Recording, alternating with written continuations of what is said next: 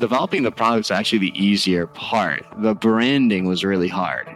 I think a lot of people underestimate just how hard it is to lock in the exact branding, the communication of the product. And when we approached Jeremy, our branding was, if you would see it, what we were thinking of, you probably wouldn't buy the product off the shelf. It looked like a 50s or 60s retro brand, and not in a good way. Hi, folks. Thanks for tuning into the Food Startups Podcast. I am your host, Hema Reddy. On this show, we talk about some incredible journeys, the hurdles, the breakthroughs, the failures, and successes that shape the present and future of the food and beverage industry. So stick around for some exciting and insightful conversation.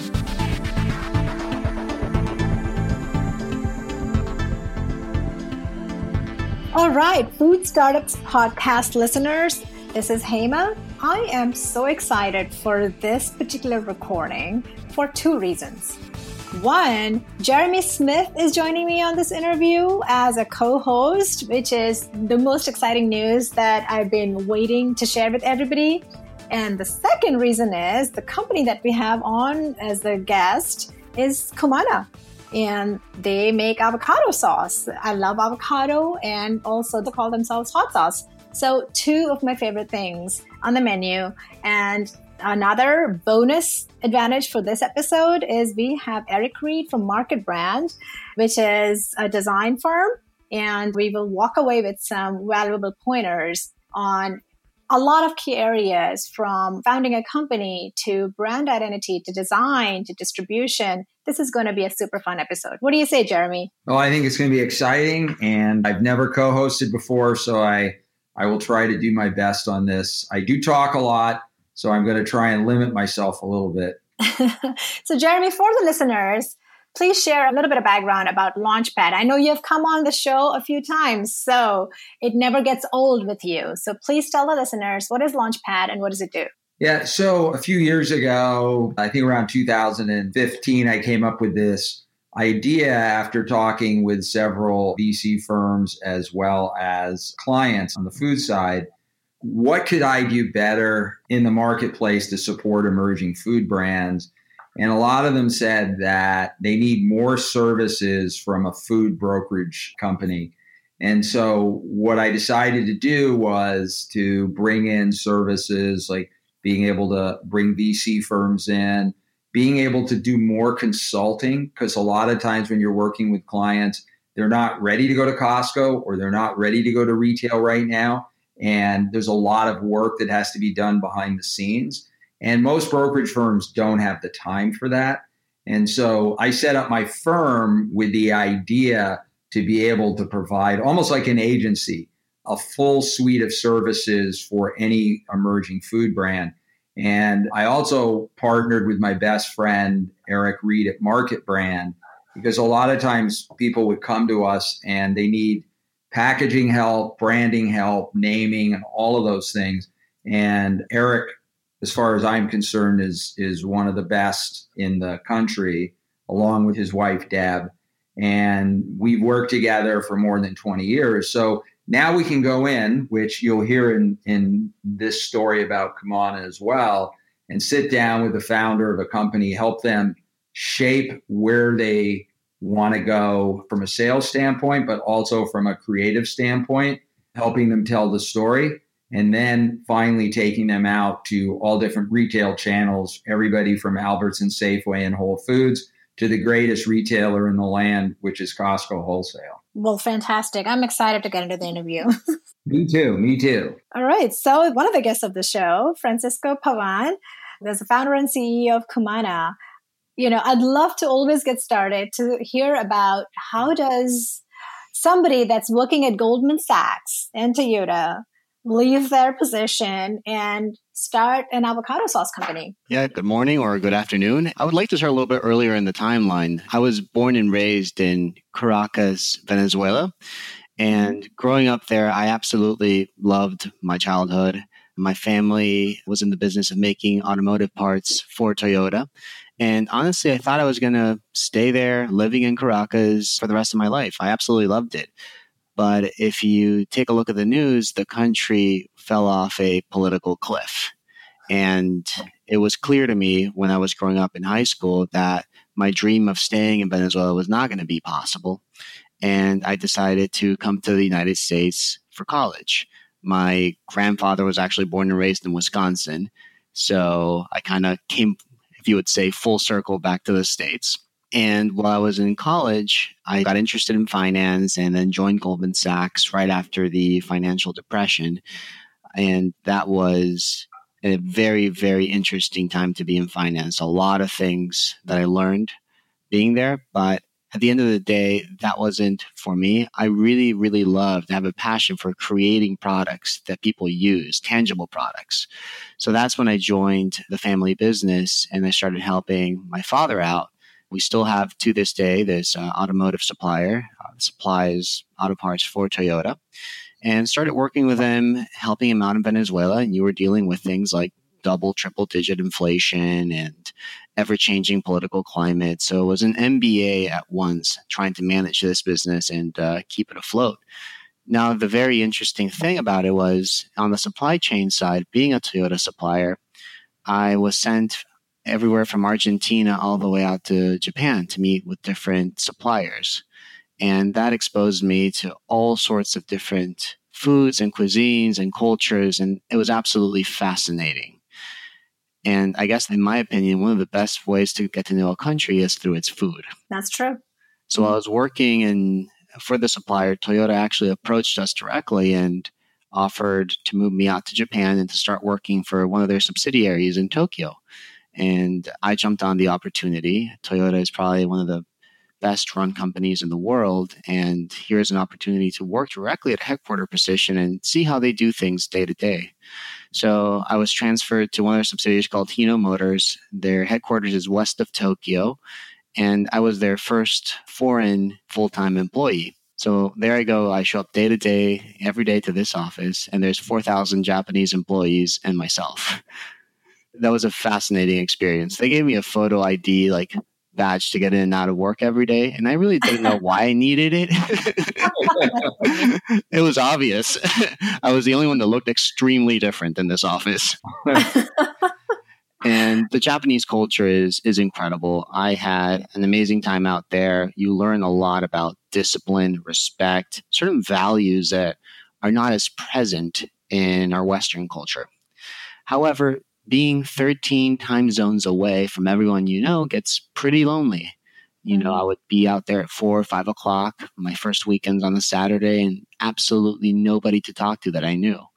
So I used to go to either the American barbecue places or the coffee roasteries that emulated kind of like the third wave coffee places in the US. And that instantly transported me back home. And that's when I realized that food had a second powerful element, which was its capability of taking you anywhere else in the world. And that was very powerful to me. It made me feel comforted. So when I came back to the States a year later, after I was done with my duties out there, I decided to do something with food, and specifically with Venezuela, because it was that one country that I couldn't go back to. I was still missing it. But if I did something with food with that country, then it would be kind of my homage to the country where I could get people talking about it in a better light and to be able to experience the culture in a different way. Because nowadays you can't travel to Venezuela because, it is extremely dangerous and the political situation just doesn't allow it. So we started working on a few things, and over a barbecue here in Los Angeles, I made this sauce that everyone makes back in Caracas. It's an avocado-based sauce. Everyone has their own family recipe, and we typically make it every Sunday because every Sunday in Caracas, people get together at their family house and they have a barbecue. Think about it as a Thanksgiving, but every week. So I made it for my friends here in LA, and they absolutely loved it. And at this point, you're back from Japan. At this point, I'm back from Japan. I decided to move back from Japan to California because I really wanted to start something new, and I wanted to start something in food. And if you look at the US, pretty much California is the best place to start something. You have the culture, you have the ecosystem, I would call it. Well, I'm biased. I live in Austin, but sure, California will do. Texas is close. There you go. In my worldview, California was like a natural, especially for what we were going to do, was like a natural test bed. Los Angeles, specifically Los Angeles, with all its mix of cultures, sheer size of the city, it's a perfect place to launch something and to test something out. So I started making this sauce for my friends, and they instantly loved it. I knew I loved it, but I think you're pretty biased. Anything you grow up with, you might love something and then everybody else doesn't like it. But no, in this case, they were instantly hooked on it. And then we started making some samples and we shipped some out, to the Eastern US, and some friends sent it to their parents. These parents like lived in retirement communities and they loved it. So this is when I was getting the feeling that, okay, this might have some real legs. If people that live in retirement communities are liking it, and then people here in California like it, it's not just something that, some 20, 30-year-olds like in California. It's a niche product. It might have broad appeal. So as we were researching a little bit further, we teamed up with Mattson up in San Francisco, and I think they're one of the best product development firms in the country. We started getting new samples and new recipes made, and I would go to Grand Central Market in LA. Grand Central Market is one of the oldest, or I think the oldest food hall in Los Angeles, and it has vendors from all over the world. You want Mexican, Filipino, Thai food, it's all there.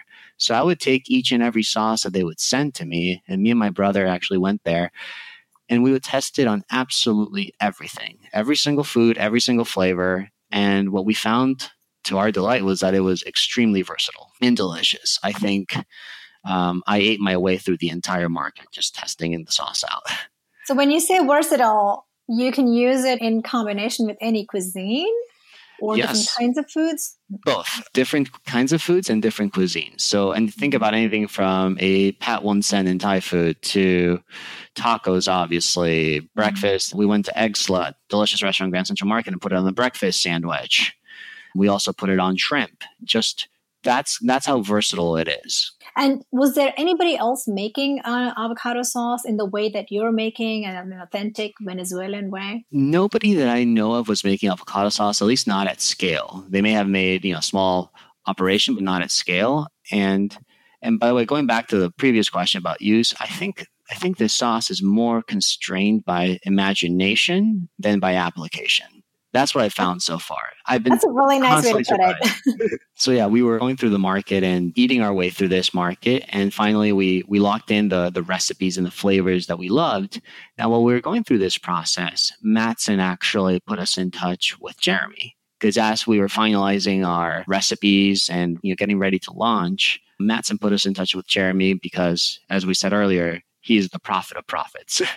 They thought he was a great person to help us in the next step, which was lock in our branding and then lock in our go-to-market strategy. I want to interrupt you for just a minute. Mm-hmm. I'm really curious about getting to know a little bit better. What does prophet of profits mean? Or prophets of profit?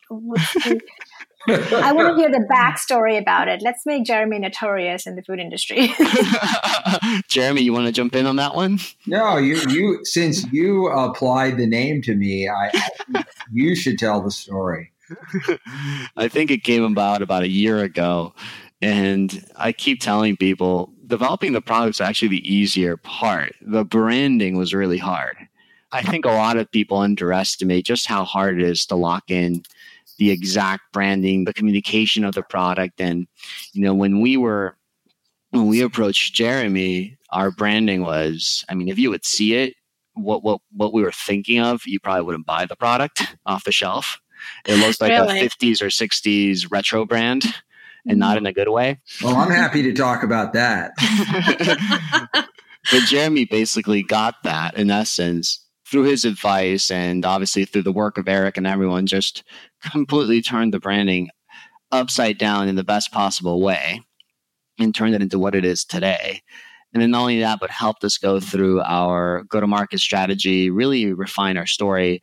So that's why I call him the prophet of profits, because he has these visions.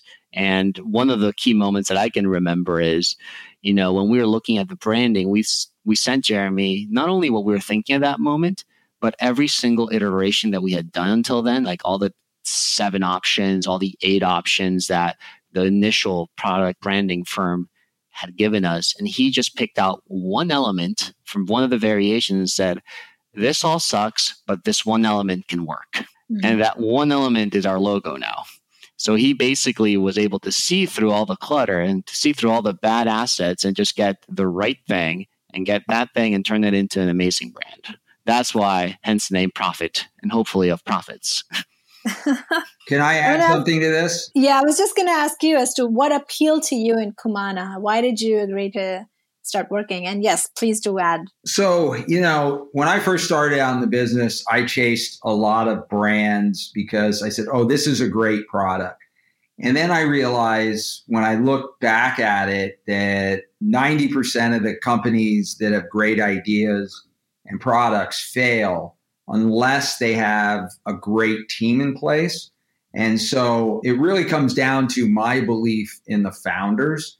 And so when I was first asked by Matson, they said, oh, they told me a little bit about the story. I hadn't met Francisco or his brother Roberto yet. And I was sitting there and listening to Barbara tell me about it. She was very passionate about the brand and it tastes great.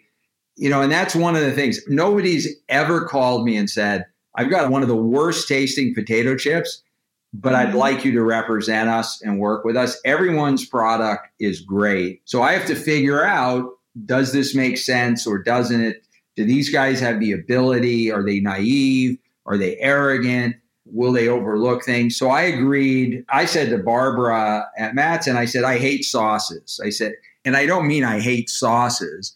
It's just looking at it from a perspective of where I ultimately would take it, which is Costco at some point. That's not a high driving category like snacks or yogurt is. So it's a slow category for them. And Barbara said, you know what, you really have to meet Francisco. And I said, well, you know what? I love Matson. I will go ahead and sit down and give you, 15 minutes. I'll listen to what they have to say. And so I actually got invited to the design meeting. And it was kind of funny because I do have some opinions from time to time as you get to know me. So I'm pretty direct. It's a combination of my New York roots where I was born and then spending most of my life in LA and the Bay Area as well. You kind of sort of mellow out. So I was sitting in this meeting and the creative person was presenting and I'm talking to myself in my head thinking, oh, this is really, really going to be bad because I don't like anything here. And they're going to eventually get around the room and they're going to ask me a question. And I'm always direct. So I'm going to tell them what I think. And then that will be the end of the meeting. And then I'll go home and I'll never hear from them again. So I'm sitting there and the person who's doing the presentation is going through all of her stuff. And she then gets to the design that she wants to go with it. And I'm like going, oh my God, this is awful. And so finally they asked me what I thought. And I said, well, if you're an automotive car company, you guys are right on track. The copy works. But I said, there's no passion. There's really, to me, what I'm looking for is what is the soul of the brand and has the creative team captured the essence of the founders, in this case, Francisco, and translated that through the design so that it then comes back and we've got a story. And so after I spoke, it got obviously very quiet. And later I heard the person was very upset with me. And who is this person? It was a creative director. That's all I'm going to say about it. She's no longer with the company. And it wasn't because of working with me, although I'm sure by now I probably would have slit her wrist if I had come in there on any more appointments. But, I have a personal bias for working with Eric and Deb at Marketbrand. And so I knew right then and there when I heard Francisco talk and his passion that there was something there. And I also watched him in the room and I really appreciated the fact that he really listened. Sometimes you go into a room and the founder won't shut up and sucks all the air out of the room. And other times you can see they're too frail and they won't speak up. But Francisco was like right down the middle of, I'm here to listen and gather information. So when I got done with the meeting after I said what I said, I figured I'd never hear from them again. But my phone rang pretty quickly.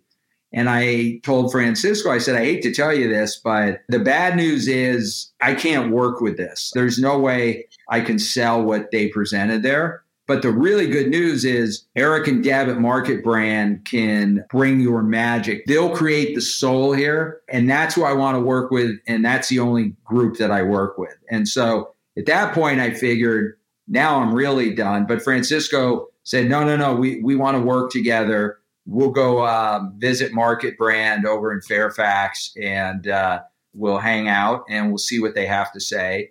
And, it was one other sidebar was that, and I think this is important to the whole story when it ties in with Eric and Francisco, was that I was up one night at about 1:15 in the morning before our meeting with Marketbrand. I was watching a video with Anthony Bourdain in LA. And Bourdain is a big influence to all of us. And it was his LA trip, his most recent one. And I was blown away with how culturally different LA was than when I grew up there. And the food was good. And there was so much going on now. And at that moment, I said, everybody has to watch this video. I sent out an email before the meeting. And Eric loved the video and Deb loved the video and Francisco loved the video. And that led us to the meeting with Eric and Deb and a whole creative process they came up with. And, one thing that's really important to point out is when you're really trying to come up with a great brand story, great packaging, and put the whole thing together, it's always a collaborative effort. And a lot of entrepreneurs don't understand this. They'll go to a packaging designer and they'll ask the packaging designer to come up with good packaging. But that packaging doesn't tie into the soul of the company most of the time. And that's why you see these firms constantly redesigning their stuff because it's not making traction. And Eric and Deb were able to connect in this meeting with Francisco. And again, giving Francisco his due. Francisco, design is only as successful as having a client who's willing to push the boundaries and really work hard to get to a point where you find the exact thing that resonates. And to me, that's what makes Francisco such a good leader of Kumana, is because that's what happened in our meeting. Well, it's a game changer meeting from it sounds like. It was. Because you don't like sauces and you were not impressed with the creative, but you're still here working together and bringing these incredible products to market and so much to share after the journey. And one of the things that you hit upon, Jeremy, actually kind of hits home for me because that's almost where we are today with our own product where, we've got a great design, but connecting your soul or the founder's soul or the journey and what the product represents to the packaging is no easy joke. And having lived that phase, I completely understand, what you're saying. And I want to kind of segue that conversation into understanding how does one decipher that? So Eric Reid is a founder and CEO of Marketbrand. And so I want to hear from Eric as to how do you take all these parts and pieces, fit it into a puzzle, and make it so coherent and simple for the end user to understand? That's a great question. And it's a very relevant question in today's mass competition in every category. I have spent the last couple of years with Jeremy going to NOSH, and it's a food conference, and it is for entrepreneurs and CEOs of companies. And some of the things that we learn there is to define, in this last one that was a few months ago, I had never heard it put this way, but to define your onliness. And I thought that was a really kind of, someone mentioned that in one of the sessions, but how do you really stand out? How are you different? How do you connect with your customer? Are you making something better for your customer? Are you making something easier? With the Kumana product, it really is so incredibly versatile. I've worked on literally thousands of brands in the last 25 years. And Kumana is one product that is so incredibly versatile. We had a line out the door at Expo West for people lining up to taste this product and come back and learn about it and find out about it. So another little quip that someone mentioned at Nosh, I don't recall who said it, but don't drink your own Kool-Aid.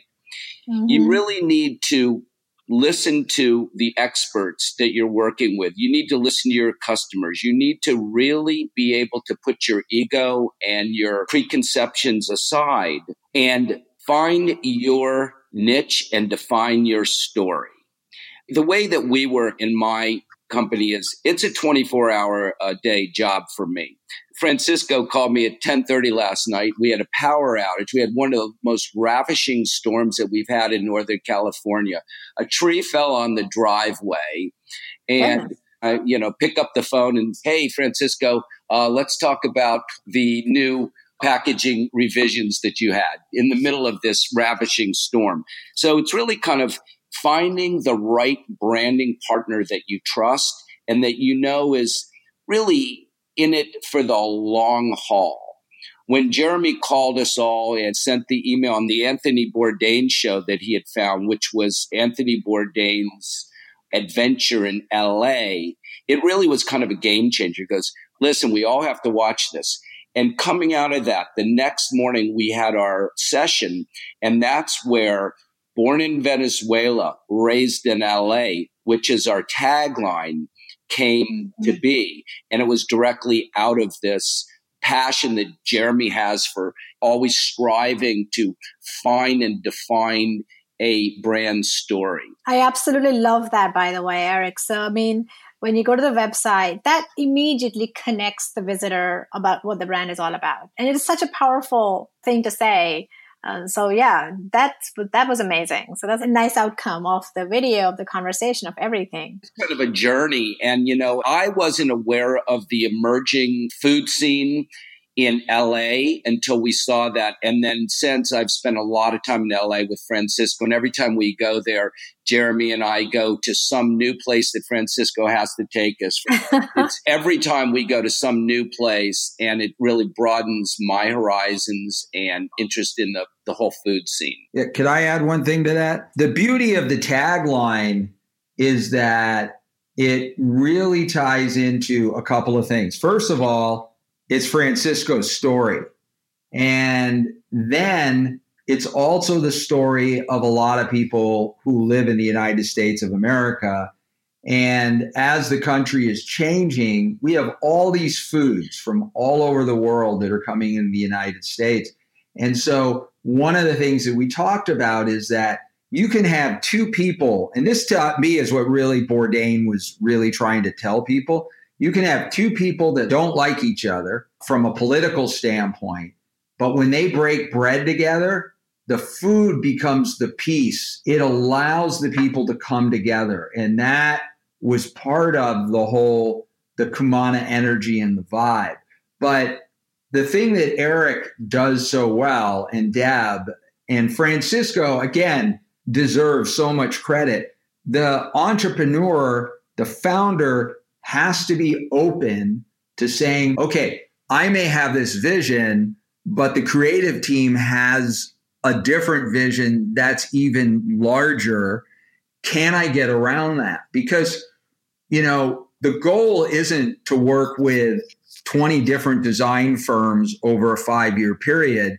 If you do it right, and this is the way it was in the old days. Do you know that Levi's was with Foot, Cone, and Belding, which was their advertising agency, for over 100 years. And when you develop that type of relationship, the design firm should be part of the soul and creativeness all the way through the company if they do a good job. And Marketbrand has been that way. And again, it's a credit to Francisco and his openness to allow new ideas to come through. But it's a different approach versus most entrepreneurs who just say, oh, I heard this design firm is really good. I'm going to bring them in. And all they do is packaging for the project, which is a very, very closed way to look at packaging. Mm-hmm. Or they bring in a stupid focus group, which has no soul whatsoever. And they try and create, a Frankenstein product out of it. So Anyway, go ahead, Eric. I'm sorry for interrupting. No, I think that's a good segue. I work with a lot of startups, and that's kind of emerging brands and startups. And I will say, uniquely, Francisco is a listener. He really doesn't say much when we're in these creative sessions. He's thinking, processing. When he is ready to speak, he speaks, and he's a very trusting person. And I think that is one key to doing something that is definitely differentiated in the market. Many people come to us and say, oh, we want a package design. You really don't want a package design. What you want is a brand with a story. You want something that has a loyal following, that one person loves the product so much that they will be your advocates. And that's how today's brands that are successful really resonate and grow. And I think that the big CPG companies that we were all somewhat held hostage by for my whole childhood are struggling to find the magic that, all of the small companies, Kashi, Annie's. I mean, you look at every category, there is a small, challenging brand that, the big CPG companies are really just now almost relinquished to say it's just easier for us to buy them. Then we don't have the soul, we don't have the capability of creating these things. It's just easier to buy. And that's why many of the brands that I work with get snapped up. And it's kind of the trend now. And increasingly, in line with what you were just saying, Eric, the consumer wants that as well. It's no longer about just finding a package that appeals to them on the shelf, but they want to pick up the package and they want to read the story in the back. They want to know the why and behind a brand, and they want to see why they should pick up a package and purchase it, not purely based on the nutritional value, but they want to connect with the brand on different levels. And it's all about omni-channel experience, how we're connecting that packaging with reviews online or with the founder story. So if a brand is not delivering that successfully by the visual design, by the story, by communicating the soul and the purpose, then we're going to fail on the shelf. Absolutely. And especially in today's competitive market. I remember 25 years ago, with some of the brands that did this originally would be like Ben & Jerry's ice cream. They had unique founders. They had a unique story. They had unique flavors. They were really, to me, one of the bellwether brands that eventually did get sold. And I can't remember who bought them, but they've kind of left that brand alone. Burt's Bees is the same way.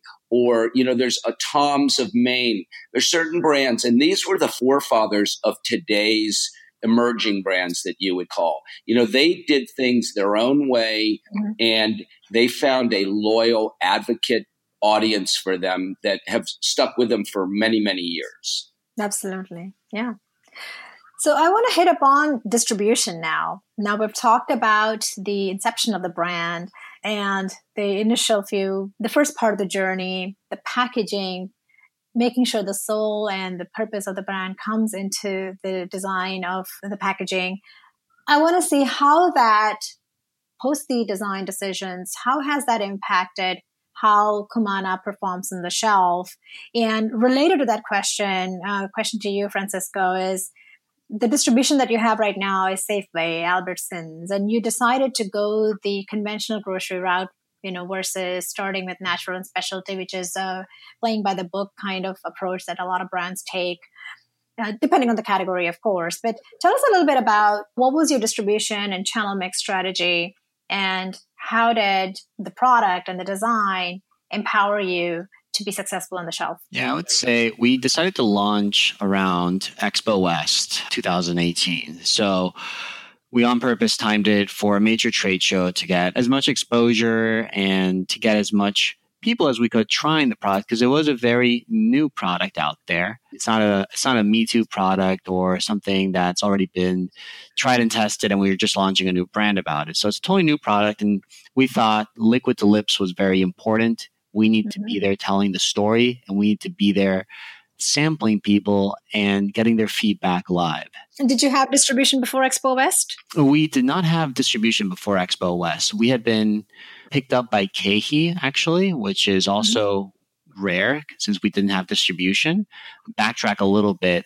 Jeremy and Eric were actually down at Nosh 3 months before Expo West, and Jeremy, aka the Prophet of Profits, was talking to one of the KeHE executives about the brand.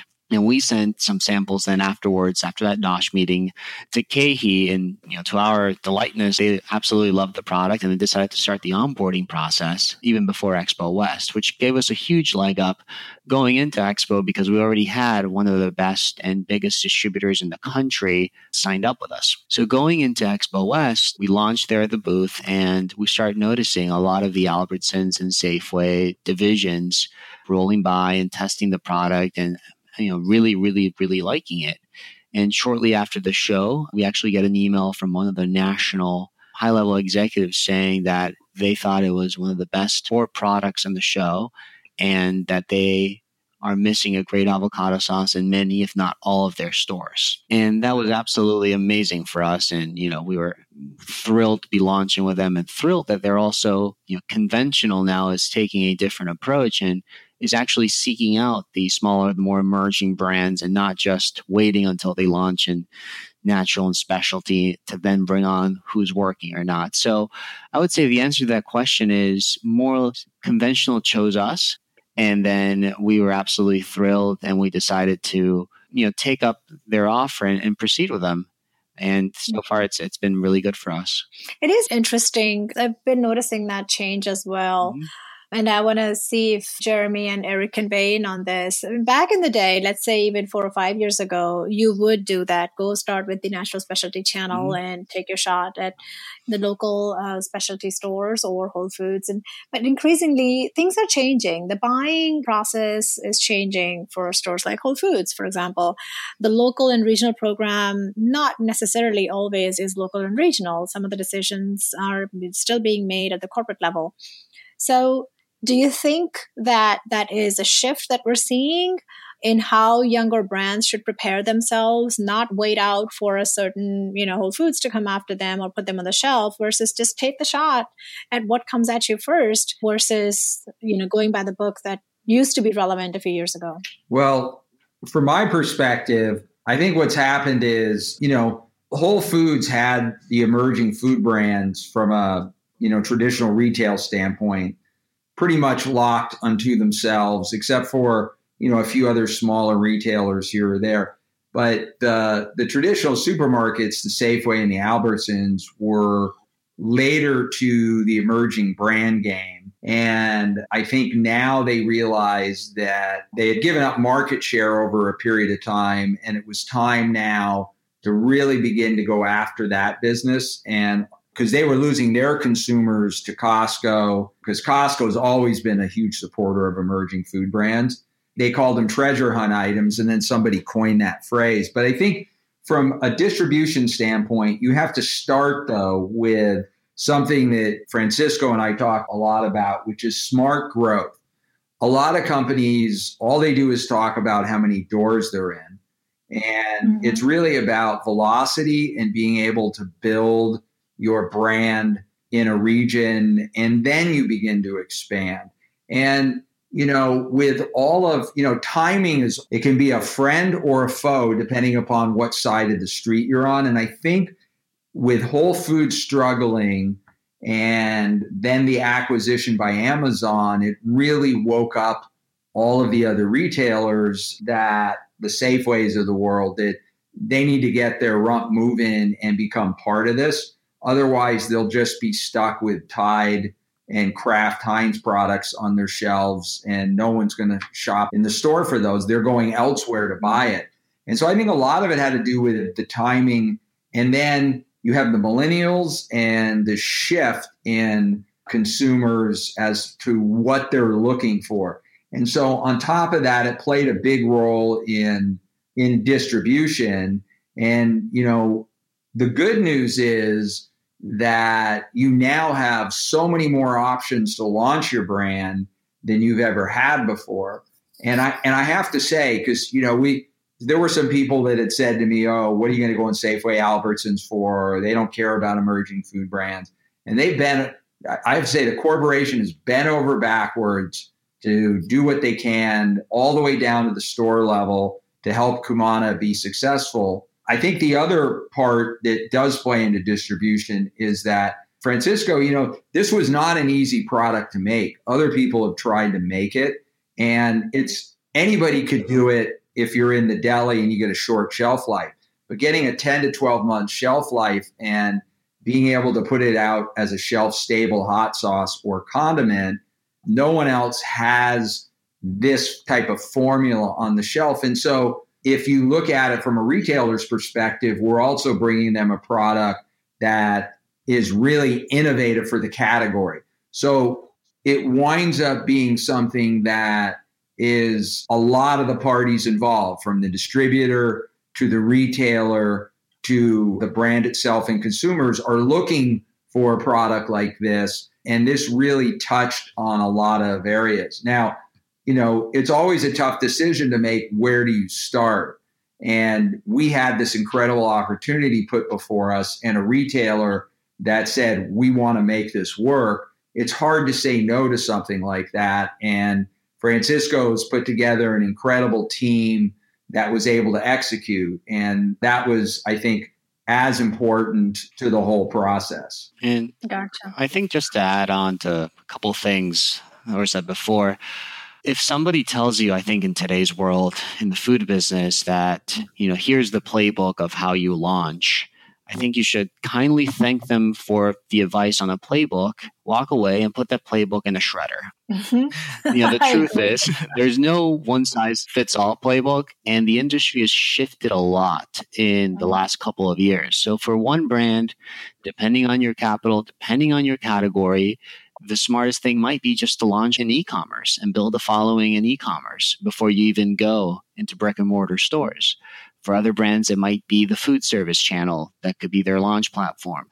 And I think what we're seeing right now, at least in brick and mortar, is the lines are starting to be blurred. I don't think there's a clear distinction, or especially going forward, there's going to be less of a distinction between natural, specialty, and conventional, as everyone just moves pretty much towards the same goal in the future. I think it might be more of a thing where we see a distinction between e-commerce and brick and mortar. But even then, we're starting to see some of the brick and mortar players come up with their own e-commerce offering. So the lines are constantly shifting. And I think my advice would be, look at your brand, look at your capital, and then decide what playbook is better for you. Yeah, and where your consumer is and where are they shopping, because that could be changing too. Increasingly, even the Walmart consumer is changing. And so Walmart's starting the natural and healthy living, I believe. It's something like that is what's called. They're rolling that out into all their stores where they're putting these specialty brands on the shelf as well. Correct. So what is lying for Kumana? Where is Kumana headed in the next 5 years? Well, I think that's a loaded question right there. Sometimes let's hear it. I've got to say, when you're like in a startup at our stage, you're thinking about the next 30 days. I hear you. The next 30 days feel like 5 years. But to answer the question, I think short term, we're going to really focus on establishing our product.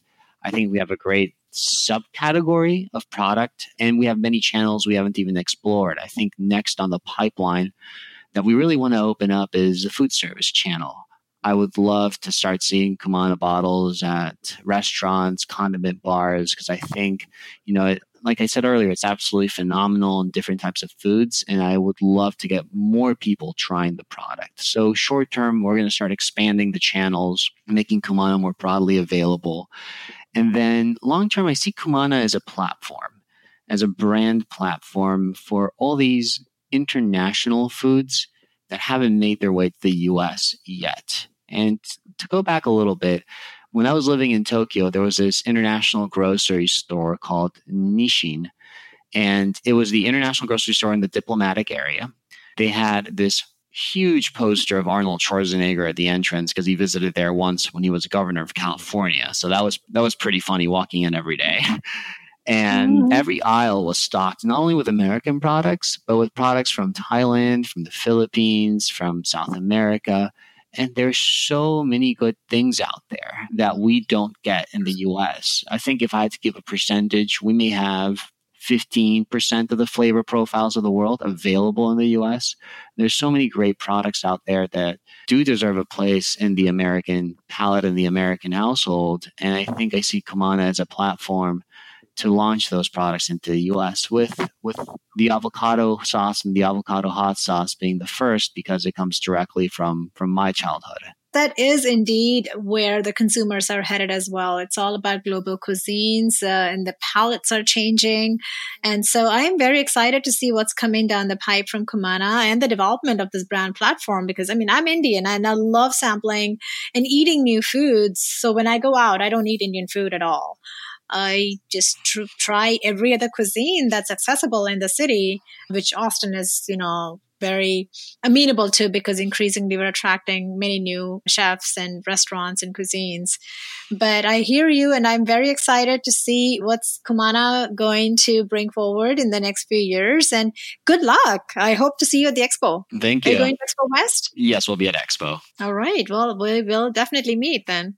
Well, thank you, everybody. Thank you, Jeremy, for hopping on and co-hosting this interview. Always a fun to have you on the Food Startups podcast. Earlier, I listened to you as a listener, and it is amazing how things turn. And now, I'm taking over this podcast and hosting you as a guest, which is pretty amazing. So I'm, quite perked about that. And Eric Reid, thank you for sharing your perspective from design and bringing the heart and the soul into a package. And, you also hit upon several important things. Both you and Jeremy did. It's about the teaming and collaboration. It's often overlooked. We're thinking about design. We've got to get this in there. But it's also about how the frequencies of the people that are working on this gel and how they enjoy. I mean, listening to the three of you talk, it seems like you guys were just out there having fun and just getting along and bringing a product that you're also excited about to market, which is very fun and refreshing to hear. So thank you for sharing your perspective. And Francisco Pavan, I mean, I want to eat some of this Kumana sauce. Absolutely. We're happy to send you some. Awesome. Yes. If I can close with an Anthony Bourdain quote, because he's been a huge inspiration to this brand and to the whole trajectory, I would say, he said, if I'm an advocate for anything, it's to move as far as you can, as much as you can, across the ocean or simply across the river. Walk in someone else's shoes or at least eat their food. It's a plus for everybody. Wow. Well, that's a good way to end this episode for sure. Thank you for sharing that. Thank you. Yeah, I'll put that in show notes as well. Well, good luck to you. It was great talking to you. Thank you all for your time. Thank you. Thank you. Thank you. If you found value in what you just heard, take a couple minutes and subscribe to our channel. Even better, show us some love and leave a review on iTunes. Connect with us on Facebook, Instagram, or Twitter. Join the mailing list on our website so you can get notified on new episodes and learn how to build and grow your CPG business.